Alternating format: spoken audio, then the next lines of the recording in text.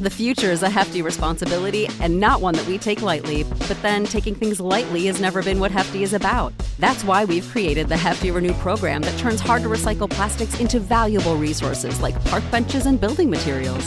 To participate, simply fill up an orange Hefty Renew bag with accepted items, tie it up, and drop it in with your regular recycling. That's it. It's that easy. It's time to rethink recycling with Renew. Particular valued resources may vary by geography. More info available at heftyrenew.com. Save big on your Memorial Day barbecue, all in the Kroger app. Get 3-pound rolls of juicy 80% lean ground beef for $3.49 a pound with a digital coupon. Then get select varieties of flavorful Powerade, Body Armor Super Drink, or Arizona tea for 77 cents each, all with your card. Shop these deals at your local Kroger today, or tap the screen now to download the Kroger app to save big today. Kroger, fresh for everyone. Prices and product availability subject to change. Restrictions apply. See site for details. Hey friends, this is Matthias Roberts, and you're listening to Queerology, a podcast on belief and being.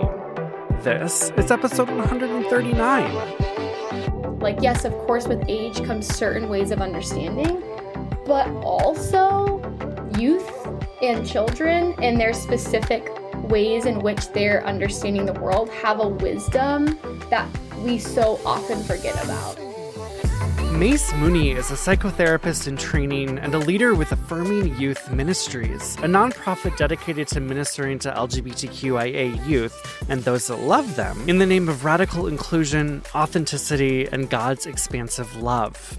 They're the co-host of the podcast No Small Thing, which invites folks to live less certain and more curious lives. I'm so excited to have Mace on the show today. Mace has been a friend of mine for years. And every time I chat with them, I'm like, we need to get you on the show. The way you think, I just like it. I like the way you think. And you're going to find out why here in a moment. No announcements today, so let's just go ahead and dive in. Mace, hi, welcome. Hi, Matthias. Well, to start, this is a question I ask everyone. What are your identities and how has faith helped form those identities? Gosh, I've thought about this question all day and I'm instantly like, oh, what are my identities? I feel like, well, first off, my name is Mace, so I guess my identity is just being Mace. And I use they, them pronouns. And I don't know, I'm currently in the season of having few identities, like few labels, I would say. I would say I identify within the queer community. I probably at this point would say I identify as non-binary, although that language is always in flux for me. And I don't know, I think just the second you label something or give something a name, you're both naming it and giving it something, but you're always not naming what it is, because I feel like all labels are just a representation of something. So yeah, those are, I guess I would just fall under the queer umbrella. That's the big identity. And gosh, how has my faith shaped that? I think just in the most robust way, I think my image and the images that I'm drawn to of who I think God or the universe or the unknown beyond humanity is one of multiplicity and expression and expansion and unboundedness. And so I think that that's helped shape me in terms of knowing that my identity can have that same kind of openness, flow, multiplicity, relational bend, if that makes sense. I think it does. Well, because we've been playing with that idea of the moment you name something, it means you have left a lot unnamed. And playing even with that, kind of what you're talking about with spirituality and God and those kind of really big questions. I mean, do those things play together for you? They totally do. I mean, so I guess for context of just who I am, if anyone doesn't know me, like I'm Mace, I'm 27 years old. I studied theology in my undergrad and specifically youth ministry. And then now I'm studying, I don't know, psychoanalysis stuff and trying to interplay with both of those kind of fields. And yeah, I think as the second we start to think we can name God and have certainty around who God is or this thing beyond ourselves, we're already kind of missing something, because a label is always just a word we give for something, not the whole complete thing. And yet we need to label things in order to make sense of them at the same time. And so I think I always see my own identity as just being in this back and forth play with like how I also see the identity that's beyond me. Again, does that make sense? Yeah. Like, I mean, we're talking about things that don't make sense. No, exactly. I mean, this quote that right now has been like my number one quote of like, because I was thinking today, okay, what is my faith? How would I describe my faith? And I'm like, I don't know. I grew up Christian. I still have a lot of Christian motif in me, but my belief in spirituality is also interwoven with lots of other things. And I think what my faith boils down to right now is this one quote, which is, something unknown is happening. We don't know what. That is what our knowledge amounts to. And I think that's where my faith place is at, and also my own identity place is at. Like, I don't know, but I'm paying attention and just letting what unfolds be, and just trying to like be curious about who I am and who God is, and kind of in that posture. Can we play with that a little bit? Oh, like, please, Matthias. Yeah. And my mind is going to this place of like the unnameable, yes, and how the moment, I mean, everything you're just saying, but I'm also thinking about like this importance of naming. Like I feel like some of what makes like therapy work is that we're putting into language things that have been unlanguaged, where we haven't had access to language. I mean, that's so much of trauma work is being able to language something we haven't been able to language, to put together. Not the only thing of trauma work, but that's a huge part of it. And so like, I even wonder around, I mean, that tension there between the importance of naming and how we can't name. I think that's exactly it. It's, I don't know, I think queerness has helped shape this, but just other concepts. And I think within Christianity, there's all this idea of like a right paradox, like something being rightly both at the same time. So labeling and naming is both helpful, powerful, needed, and always not helpful, like it's I feel like there's a tension of holding both of those things. And I mean, one of the things that you do is you help run this international youth group for queer LGBTQ young folks. Yes. I feel so old when I say young folks. Well, I do too. But guys, I'm 27 now, and I feel like I'm no longer, like, I'm closer to middle adult than I am teen. Yes. And that's a new reality. It's just the way it is. It is. I'm like, crap, I have to grow up. and like, I mean, I've been to this youth group. I have seen some of the work y'all are doing in there. And I think one of the things that I really love about it is that, I mean, you loosely kind of play with this idea of Christianity in that youth group, but you're also doing something that I don't know that I have ever seen in a youth group before, is holding so much room for incredible amounts of uncertainty and these big, huge questions of faith. Like, I mean, could you even talk a little bit about this youth group, what it is, what you're doing there? Yes, I would love to. Yeah, so this youth group, there's like 2 youth groups technically, but it's all under the umbrella of Affirming Youth Ministries, which is an organization that, I mean, a group of us started kind of out of like, what happens to queer folks in the church. Like, we formed this out of the fact that there weren't faith spaces where we could be our whole selves and explore God in the ways we wanted to. And a bunch of us were doing youth ministry at this one church, and it just wasn't working, and decided we can build and imagine how we think faith and community could look like. And so this group called Rebel, which is the name of the youth group, got formed, which I think in itself, the name is just kind of, I mean, Scott, who's the pastor of it, his whole shtick with that is teenagers are at this place of learning to rebel. And so rather than like resist that, come alongside that.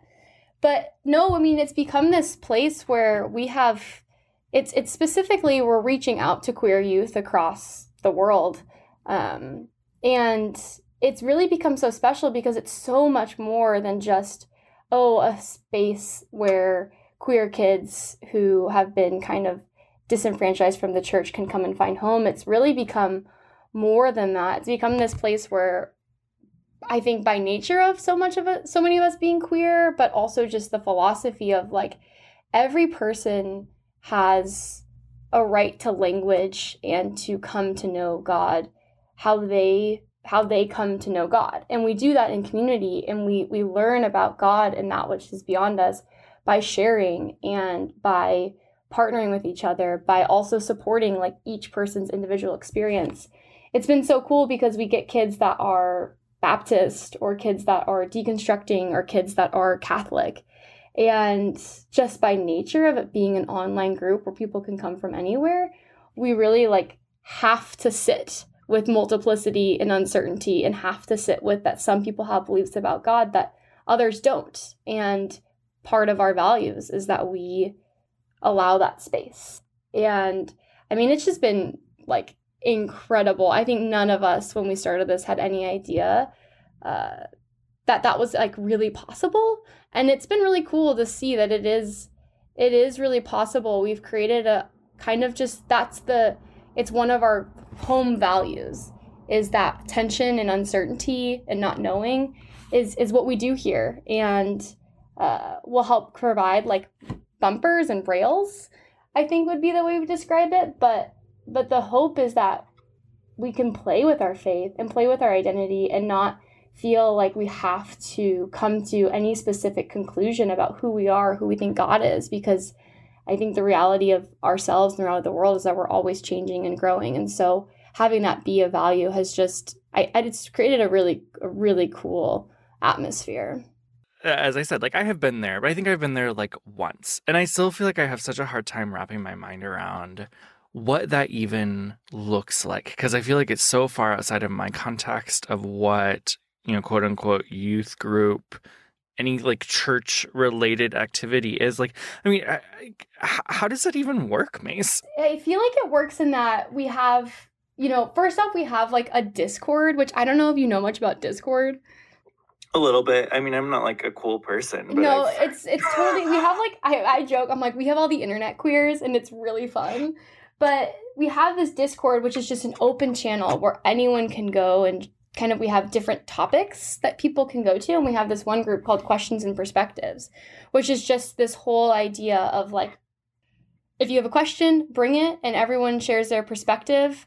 And the idea is that we're never going to reach like a specific conclusion.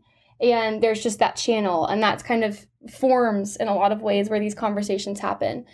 But then I think like alongside that, typically I know I grew up in a typical youth group where it was like, let's hope these kids all confess that Jesus is their Lord and Savior and walk up to the front of the altar once a year just to make sure, we're all on the right track and following specific ways of believing. And it just was such a different model. And I don't know, an example is like this summer, the topic, we've done this now 2 summers in a row, where the topic is pop culture summer. And students and leaders each get to choose a pop culture topic that they want to talk about and how it relates to their faith. And, we've had a range of things, including people talking about Taylor Swift, people talking about their favorite anime, people talking about like a metal satanic band and how it relates to their faith. And I think it's just by creating, opening up the platform to say your voice matters, and it matters that we all approach your perspective with curiosity, that it just starts to build trust that, okay, their voice matters and their difference matters, and I can sit with that. And then that will help me to know myself a little better. And when it's my time to share what I believe faith to be is, there will be an audience who gives me the same curiosity. And so I think just having that be, that it just works in that like, almost everything we do is just that's like imbued in the spirit of the practices we have. I mean, it feels like an antidote to certainty. Yes, which I mean, there's this other overarching thing is like, I have a podcast with Scott, who's also the pastor and like founder of AIM, and our whole motto is inviting you to live less certain, more curious lives. And so there's just kind of that value going all throughout of like, it's okay to embrace uncertainty. And that can actually be liberating. And we always joke, it's like not like no certainty, but just I think our culture has a really hard time. Our culture, like as if it's just one giant broad thing. But I think we as humans generally have a really hard time when we don't have control. But I think the reality is we have so much less control than we think. And so how we sit and hold with our lack of control and the uncertainty of the world. And I think that we feel like it's important to help equip teens to sit with uncertainty. Like, yes, you can sit with uncertainty and that's going to be okay and safe. And you're actually maybe going to be able to pay attention more and be more in touch with what you want if you're able to sit with it. I think we believe that to be a really important thing, an important tool to provide people with in a world where it seems like we're all really struggling to manage how so much of the world is out of our control. I mean, I feel like that directly relates to some of the realities that those of us who are a little bit older are having to face, almost that kind of rude awakening that the world isn't getting better. And like, of course, like the moment I say that, I want to add a billion caveats to that of like, of course I'm not that naive to like have been living in a dreamland my entire life. Like, but you are stepping into this with a group of people who are maybe living in that uncertainty even more than we are, like teens, kids. I mean, how is that showing up in the group? Well, I think that's the thing that's so we can get into this also too coming, this could be a teaser for later, but I mean, I think we also live in a world that thinks, this world, I guess that's my idea of the world, but adults have the answers, or, you grow up and you start to have certain wisdom that you didn't have when you were younger. And I think there's some truth to that like, yes, of course, with age comes certain ways of understanding, but also youth and children and their specific ways in which they're understanding the world have a wisdom that we so often forget about. And I think one of the tasks of, being a teenager really is this task of who am I? And what does that mean for me to figure out who I am? And, teenagers are going through figuring out how they identify. There is, they'll jump between sports, they'll jump between activities, they'll jump between artists. And I think so often people will be like, be consistent. And it's like, no, explore, like figure out where your heart sings, figure out, this year I'm going to hang out with the emo kids, and next year I'm going to see what it's like to be preppy. Like, that's an amazing thing to do. And I think when you're in high school, that's kind of what you naturally are figuring out how to do that. And so I think it being a youth group where we're saying uncertainty and, rebelling and your perspective and your voice matters, it works also because of the wisdom of teens. It works because of the wisdom that youth just naturally have. And I think it's invited a lot of us older folks into kind of reclaiming that wisdom that we often kind of forget or call like frivolous teenage wisdom. But it's like, no, I think that if we can hold that and integrate that, that's a very beautiful thing. What do you feel like that invites you into for yourself? I think for myself, it invites me into not feeling like who I am today has to mean that is who I am tomorrow. And I think it invites me into a little bit more of a playfulness around who I am. Again, I think, when you're younger, you're still discovering who you are. And I think there's almost like this myth that by the time you reach a certain age, you will have discovered who you are. And I think being around, because I also work with children, like young children, and I think being around young children and youth is just a really heavy dose, good reminder that we're always open, like we're always changing, and that's okay and that's good, and it's not really frivolous. and I'm never going to come to a conclusion of who I am. I mean, it's back to the beginning of the conversation where I'm like, I don't know how to name who I am or who God is and all of these things. And we can come up with labels along the way, but they're just stepping stones, and we don't have to be bound to them in this really rigid, tight way. We can hold them loosely. That makes me think of this poem that you read last year when our mutual friend Kevin Garcia was in town. We did a little event together. That poem. I mean, would you be willing to share it with us? Because it may be better for you to just share this poem, because it's stunning. I have it pulled up. So I'll just give a little like what this poem is and where it comes from. So like I said, I work with children and I work in preschool, and the preschool approach that I work within is called Reggio Emilia, which is just an incredibly play-based approach. The whole notion is that we learn and play, and that playing is where we come to find who we are, which, I mean, we could get into psychoanalytic pieces around that. I want to. So it's awesome. But this is a poem written by Loris Malaguzzi, who is the founder of this approach, and it's called The 100 Languages. Okay. No way. The 100 is there. The child is made of 100. The child has 100 languages, 100 hands, 100 thoughts, 100 ways of thinking, of playing, of speaking. 100, always 100 ways of listening, of marveling, of loving, 100 joys for singing and understanding, 100 worlds to discover, 100 worlds to invent, 100 worlds to dream. The child has 100 languages, and 100 more.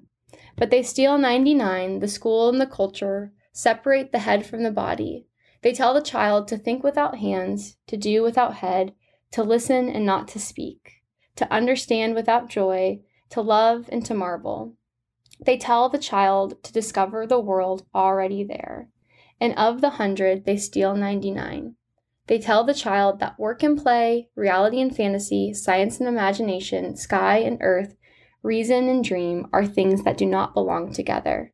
And thus they tell the child that the 100 is not there. The child says, no way, the 100 is there.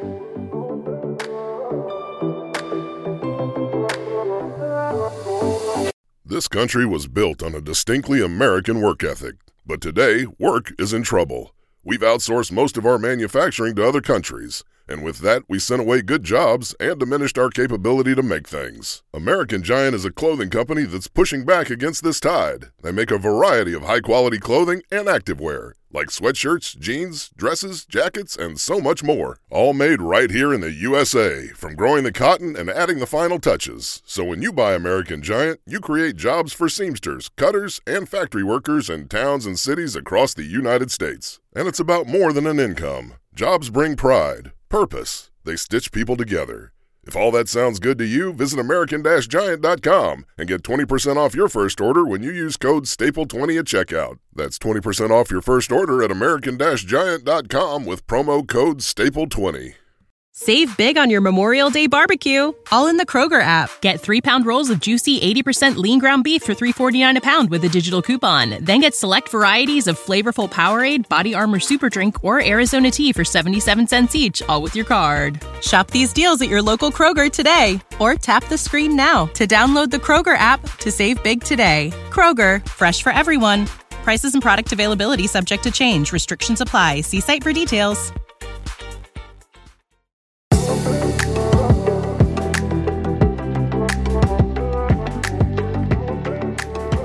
I love that poem.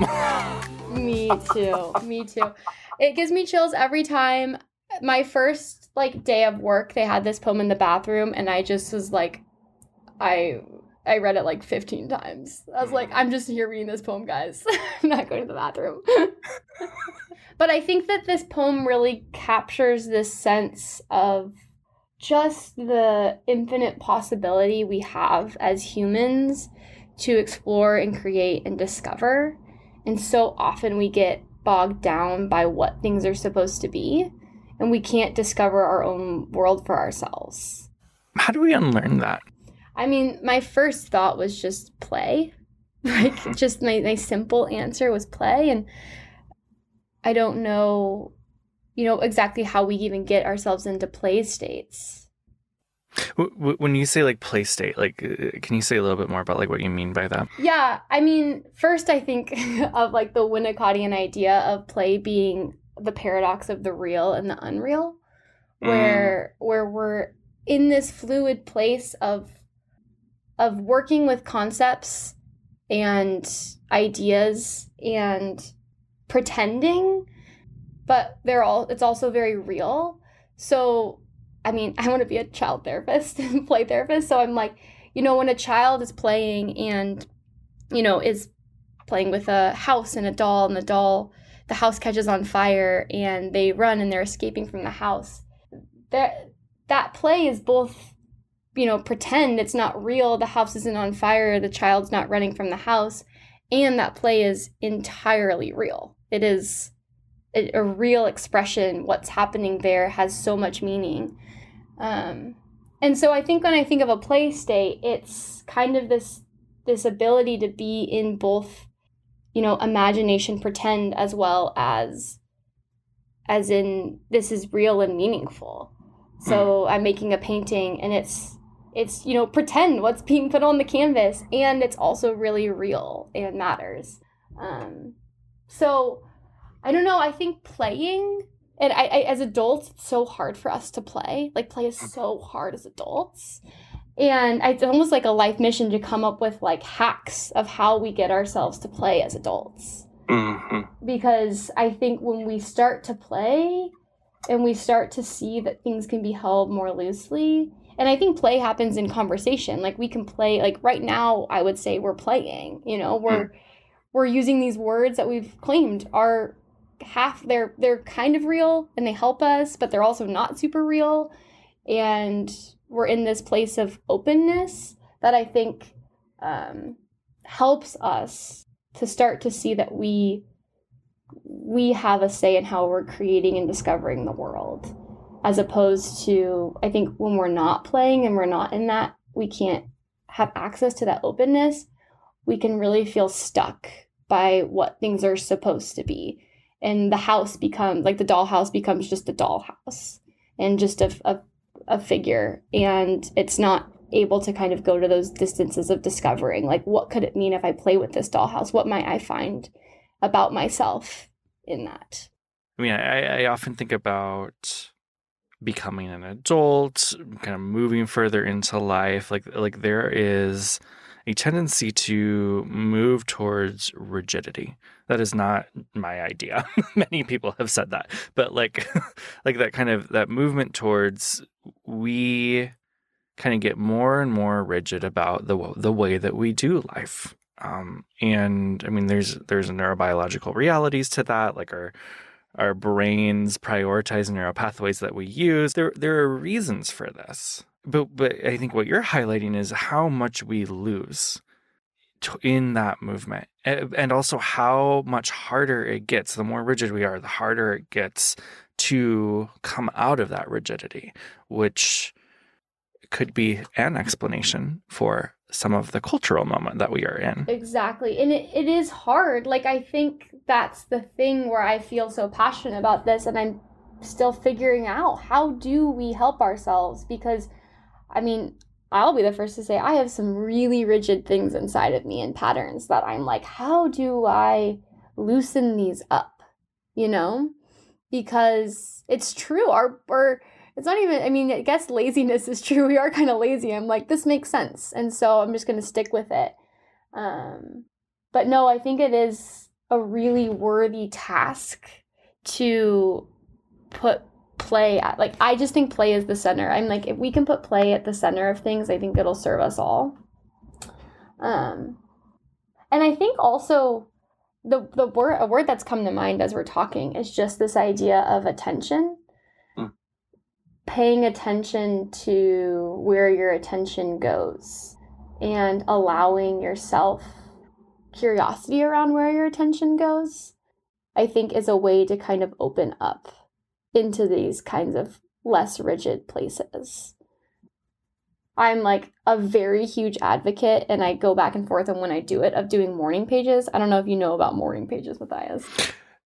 I'm familiar, but explain for folks who don't. Okay, so a book recommendation I have for anyone who's listening, and if you're like, what is Mace talking about, but I'm curious, I would suggest reading the book The Artist's Way by, oh my gosh, I can't remember her name, but you'll look it up, you'll be able to find it, The Artist's Way. And this book is kind of about finding your inner artist, and it's very play-oriented as well. But one of the practices that she invites folks to do is to every morning wake up, and the first thing you do is free associate write for 3 pages. Just nothing else, just free associating. And the whole idea of the practice is, first off, to kind of just like get the junk out of your head, you know, kind of like, oh, if I can clear my inner critics, my voices, almost like these labels, these structures, they kind of start to you write them all down. And then it's also just paying attention to like, okay, if I can free associate every day for, 3 pages, what am I writing about? What am I interested in? Where is my attention going? What do I do with this blank page? What comes to mind? What emerges to the surface? And starting to kind of just pay attention to that. And I think that allows you, as one starts to do a practice like that, or kind of any practice that's, self-reflective, but this idea that it can open you up to playing with yourself, like playing with who you are, playing with what's possible for you, getting in touch with what your desire is. And I think free association, just the idea of bouncing between ideas, not needing it to conform to a certain meaning, not needing it to make sense, writing things down in a way where it doesn't have to come to a specific conclusion or follow a certain pattern, also helps us to kind of restructure this rigid way we see the world, and helps us to see it in more of its fluid, contradictory, kind of chaotic way that just is kind of more the real. So I'm thinking about play, this youth group, these ideas of kind of God that, you're playing with, it sounds like your teens are playing within in the youth group, and my mind is going to fear. How like fear informs this rigidity, and like in some ways around, especially around these questions of the spiritual, at least in the world that I grew up in, it was so fear based. Like be careful, because you might say something wrong about God. You might have an idea that is ungodly or whatever. Like there wasn't a lot of flexibility because of this fear of God in the universe, or doing the wrong thing or whatever. Do you find yourself running into fear? Yes. I have like 4 answers to this. First off, we definitely, in the youth group, we have, I would say, a huge chunk of kids that come in and we tell them, hey, your ideas about God are cool and we're open, and you're going to hear one idea, and then the next week the speaker is going to say something that might contradict that idea. And we have a chunk of kids that are like, what the heck? Like, what am I supposed to believe? What am I supposed to know? Tell me what I'm supposed to believe. And so that definitely arises. And that's something that I think we all really try to attend to really patiently, and like understanding, of course, this is terrifying. Like, this idea of things not being quite so certain is, of course, terrifying. Like, certainty is really helpful. I can speak to it from a personal level. I didn't grow up in like a Christian home, which is very funny because I ended up kind of taking myself to church in 6th grade, and I was a highly, highly anxious child. I'm still a highly, highly anxious adult. So, like, it's fine. But I was a really anxious child and had a lot of separation issues, and really was struggling with, with uncertainty, like really struggling with it. And I went to a church camp, an evangelical church camp, and I found actually the rigidity of God loves you, God lives inside you. As long as you confess that Jesus is your Lord and Savior, you're on his team and he's with you, to be just like antidote to my anxiety at the time. It was like, cool. I've been feeling anxious, stressed, uncertain about like if I'm loved. And now you're telling me God loves me as long as I just like walk up to the altar tonight. Wow, this is incredible. And my faith became very rigid in a lot of ways, but also it like dampened my anxiety in this weird way where it's like, it's both an anxious thing because I also was like, crap, I got to read my Bible all the time. I've got to do all these specific things that will confirm that God still loves me. But there was an allure to the certainty that I was experiencing at the same time. There was an allure to this label of being a Christian. There was an allure to the fact that someone would stand up on the stage and tell me something and tell me it was the capital T truth. And I was, as an anxious person, looking for, something to be capital T true. And so now it's been interesting because I've been through a whole deconstruction, season at the same time that I was like, I'm definitely not straight and I'm definitely not a girl. So what do we do with all this? It all was just kind of coming together. And I went through like a really dark season of just like, I don't believe in God. I don't believe in anything. I'm super scared.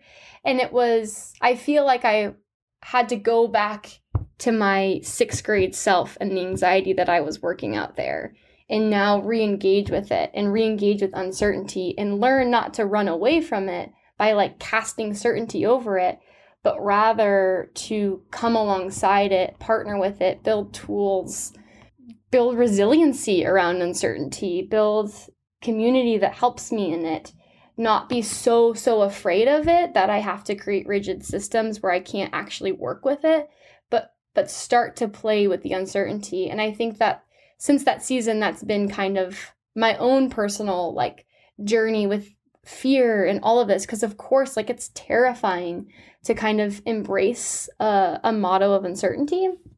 And I'm at this point pretty convinced that even though it's terrifying, it helps me to be more in touch with reality and more in control than if I cast it away and just try to put up certainty walls that make me feel safe. It might make me feel safe, but I don't know if it actually does make me safe.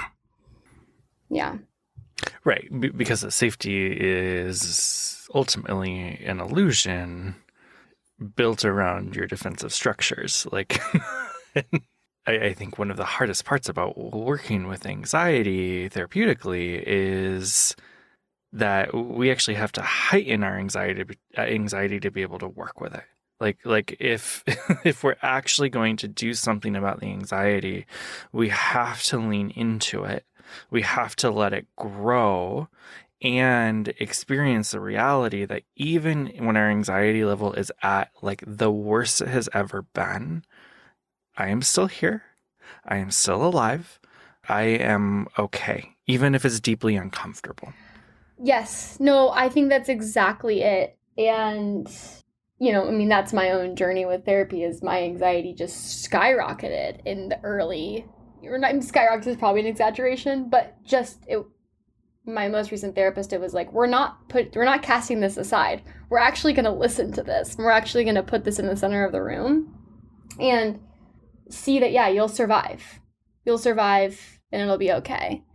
So I think that is like at our youth group, something we're really attentive to, I would say, or try to be attentive to is like, again, I think, safety, like you're saying, is an illusion, this idea of knowing things and having like this sense of it being a very specific way is also an illusion. And so working with teens, there is that plasticity for them to be a bit more open to it. And there's also a lot of fear around that. They're also doing this task of identity and they're like, wait, you're telling me that there isn't a very specific path that I have to follow and that I can lead my own path. Like that's really scary. So I think that's where like community becomes so important of like, traversing uncertainty is terrifying. But if you do it with friends, that are also, traversing their own uncertainty, it becomes a little less scary. Say more about that community. Yeah, I think this sense of knowing you aren't alone in it, like knowing that there are other people who have their own tasks ahead of them and their own road, and that we can weave within and find one another on our own roads is just, I find it to be very comforting, and I've experienced it being very comforting in community, that we could, bring a topic forward and say, gosh, I don't know, what do you think? And then someone says, I don't know, I think this, and it means this to me. And then someone else says, it means this to me. I think just the simple practice of watching another person make meaning in their own way and having it be specific to their own circumstance helps us to start to have perspective of like, okay, so then I have my own meaning and circumstance. And they're doing okay thinking this is that way, and I'm doing okay thinking it's this way, and we can still share in that, and I can find, solidarity, or I can just not be so alone in my thinking. I think I find that to be a way to not run away from uncertainty, but a way to find camaraderie in the midst of it. The word that's coming to mind is like co-regulation. There's something about being able to experience uncertainty, anxiety, really any feeling in the presence of other people who, even if we're all experiencing the same thing, it makes it more bearable in the midst of other people. It can also make it more unbearable. Like, we can also co-dysregulate and make things worse. But like, I'm glad to say that flip side of the coin. But it's true. And I think that for me, like on my own personal journey, Scott and I, we started this podcast, No Small Thing, and it became this mission of like inviting you to live a less certain, more curious life. And our whole shtick was like, pick random topics, we just talk about it and see where the conversation leads. And I could never have gotten to the, like, had we not been doing that as a team, could never have been as curious and playful as we were. Because there would be times where I'm like, this is scaring me. Like, these concepts are scaring me. This way of thinking is scaring me. And someone could say, okay, let's slow down. Like, let's think about it. Or I'm not scared, or vice versa. Like, having someone else, having other people who may also be like, this is scary along the way is just so important and helpful. Like, trying to do it alone is just, I'm like, you have no shot. We need each other. We need each other to survive. We need each other to, you said this earlier, like the world has been and is falling apart in a lot of ways. There are just a lot of systemic pressures, a lot of just, there's a lot against us. And I mean, I feel like I'm in an optimistic state right now. Like, and in the midst of that, it's kind of like, okay, we could be like, crap, this is all terrible, and kind of feel defeated. And I mean, I feel that a lot of the time. And we can also say, okay, this is the reality. What do we need to do then to create flourishing in it? What do we need to do to engage properly with the reality that the world is in many ways broken? How do we engage with a broken world? How do we go forward? And I mean, there's this concept that, I don't know if you know Sean Crawley. Highly suggest everyone go follow Sean Crawley. All of his work is incredible. And he talks a lot about this idea of creating spaces of otherwise possibility. So in the midst of all this brokenness, kind of like flourish, bloom, create the reality that you want to see, as opposed to, I'm all for tearing down systems 100%. And I'm all for, in the midst of the tearing down, to create pockets of hope and community and belief in flourishing that help shine like beacons of like, this is what we're trying to create. This is what we want to see in the world, and creating little pockets of it. And so this idea of otherwise possibility just speaks so much to kind of all of this. But it happens in community. It happens when we say, gosh, we believe there's something otherwise and we believe it's possible. Let's do it. Let's create it. And I think in so many ways, that's how our little youth group got formed, of like, no, we've experienced these systems that have made it so hard to flourish, and work with the real reality of a broken and beautiful world.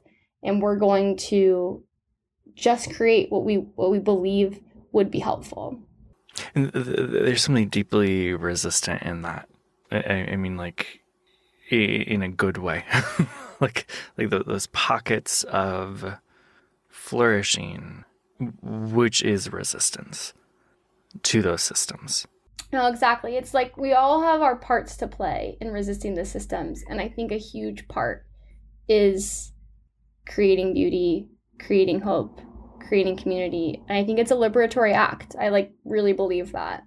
Well, Mace, so we're talking about this youth group. We're talking about all these other things that we're doing. 2 questions there. If someone is listening being like, how do I get plugged in with this youth group, or how do I get my kid plugged in with this youth group? How do people do that? And also, what's your favorite way for people to interact with your work? Well, that's really sweet. The first, for Affirming Youth Ministries, Rebel, the youth group we've been talking about, Instagram is probably the best way to get in contact. Affirming Youth Ministries, like at Affirming Youth Ministries. You DM them, follow Affirming Youth Ministries. That's where you can get kind of connected to the youth group, connected to Scott, connected to the people in it. Also, you could just check out affirmingyouthministries.org. And that's where you can find more information just about Affirming Youth Ministries and what we're all about. And we're trying to spread the word about, we call it AIM for short, like spread the word. If you know someone that could use this, or this is something, if you believe in kind of what we're doing and you want to support it, also spread the word. So AIM, Affirming Youth Ministries, Instagram. And then, I don't know, if you want to follow my work, my Instagram isn't my work. So let's think about that. You could follow what I'm up to at No Small Thing. That's the podcast I'm a part of. So you could check that out and follow at No Small Thing. And we're on a little bit of a break, but we'll be back. So stay tuned for that if you're interested in that. Or if you're really vibing with all this like curiosity and uncertainty stuff, that's really the jam of No Small Thing. So good. Well, thank you so much, Mace. I love this. So fun. So fun. Be sure to check out Mace's podcast that they co-host, No Small Thing. You can find that anywhere you listen to podcasts. Their Instagram is at No Small Things, and Affirming Youth Ministries is at Affirming Youth Ministries.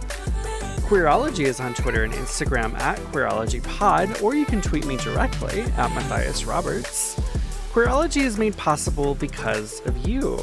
To find out how you can help keep Queerology on the air by becoming an active listener, head over to patreon.com/Matthias Roberts. A really easy way to support the show is by leaving a rating and a review. You can do that right in your podcast app, or head to matthiasroberts.com/review and it'll take you right there. As always, I'd love to hear from you. If you have ideas of what you want to hear on the show, or just want to say hi, reach out. And until next time, y'all, bye!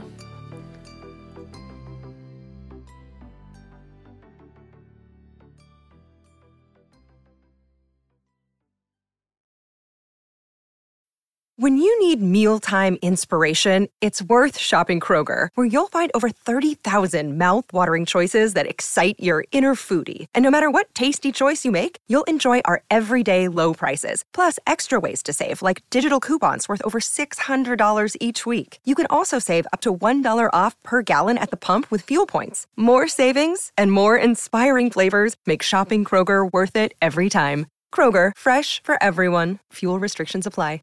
Save big on your Memorial Day barbecue, all in the Kroger app. Get 3-pound rolls of juicy 80% lean ground beef for $3.49 a pound with a digital coupon. Then get select varieties of flavorful Powerade, Body Armor Super Drink, or Arizona tea for 77 cents each, all with your card. Shop these deals at your local Kroger today, or tap the screen now to download the Kroger app to save big today. Kroger, fresh for everyone.